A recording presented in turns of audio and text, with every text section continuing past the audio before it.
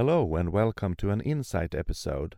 This is where I conclude some parts of the talk I had the week before with my guest and some of my thoughts about it. Sometimes how someone with persistent pain can relate to it as well. If you're looking for a small glimpse into a previous episode to see if it's worth listening to, or if you just want a short reminder with my comments, you have come to the right place. Happy listening!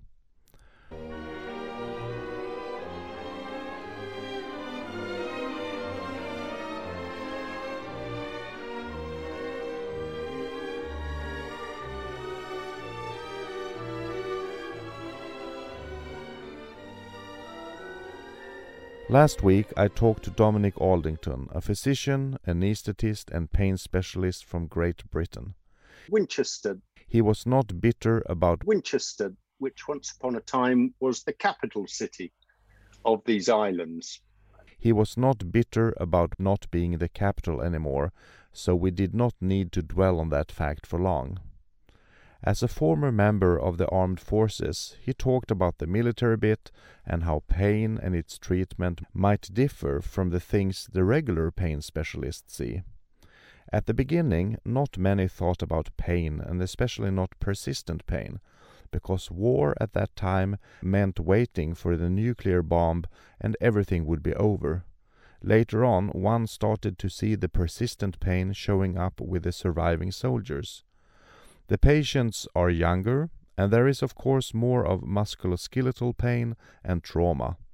And there is a big emotional component. The military is not just a job, it's a way of life, a reward system, a housing system, so pain could potentially make you lose everything. Dominic told us about an online program called Pain Resilience Program, where veterans meet and can chat among each other with startup support from the clinic. And somewhere along the line he said that you should not invite civilians to a dinner because they are not very interesting. Oh, how I love British humor. You're absolutely right. I've got all sorts of terrible thoughts.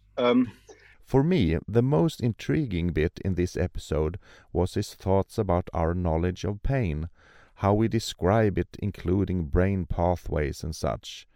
Since we do not know, however, all our descriptions are just good theories.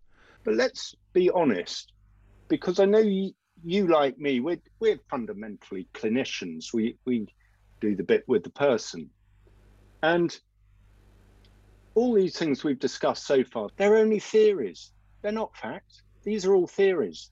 These are all ways we try and make the patterns fit together. We've only got a handful of things we can offer people anyway. So when I asked if there was something in pain research that excites him, I expected a quite interesting answer, and he just said, no, does not help him as a clinician. I'm sorry, I'm a bit dull, aren't I? But absolutely not. There are new theories all of the time, aren't there? And again, how much of a difference does it make in the clinic is a bit debatable, I think. Now, I know he follows and presents scientific results in many fields, but he was being very honest with his own opinion. Pain research is not where he wants it to be, yet. We talked about the opioid crisis seen in the US, but which he said we don't have in Great Britain, and we don't have it in Sweden either. The healthcare system has a big problem.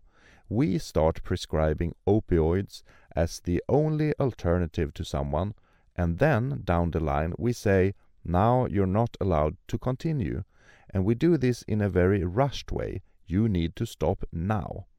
And the patient is left with no alternative, and might even be considered a drug addict because he or she still wants the opioid, which we initially recommended. A part of Dominic's clinic helps people wean off their opioid, but he says the persons really need to want this themselves. It's not for the doctors wanting their patients to get off their medication. It's for people wanting to get off it.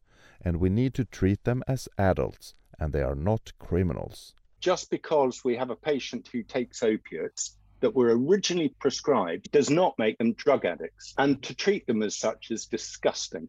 I believe.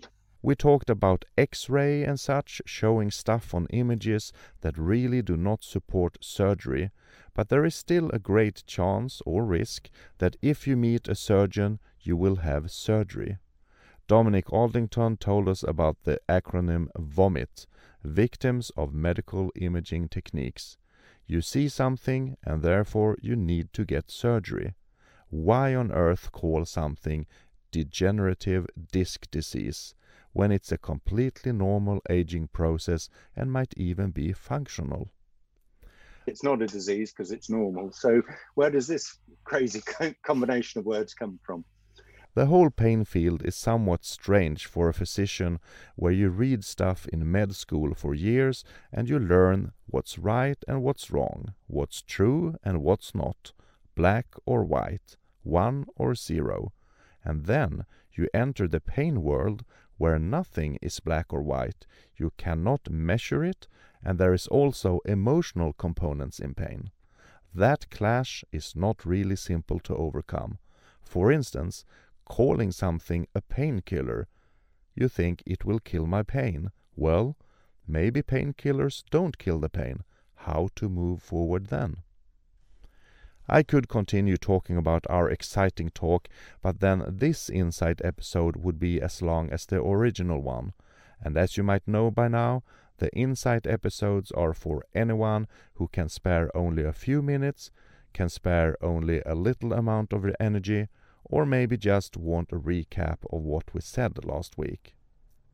Next week we will meet Kattis Olsson, a tremendously active and positive person who had to end her skiing career dream because of an accident where persistent pain followed.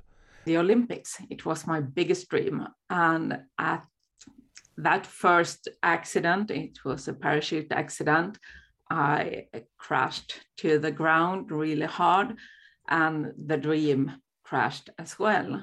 We talk about a lot of things, but one is how scared one can be of movement because it hurts. When you don't know what causes the pain, you get scared. If you move, you get scared that the pain will increase, which is really not a good thing. I would say everyone who lives with pain have had the fear of movement. Don't let the pain issue scare you. This episode will be very interesting for everyone, so tune in and listen to the next episode as well. It sounds like a perfect idea.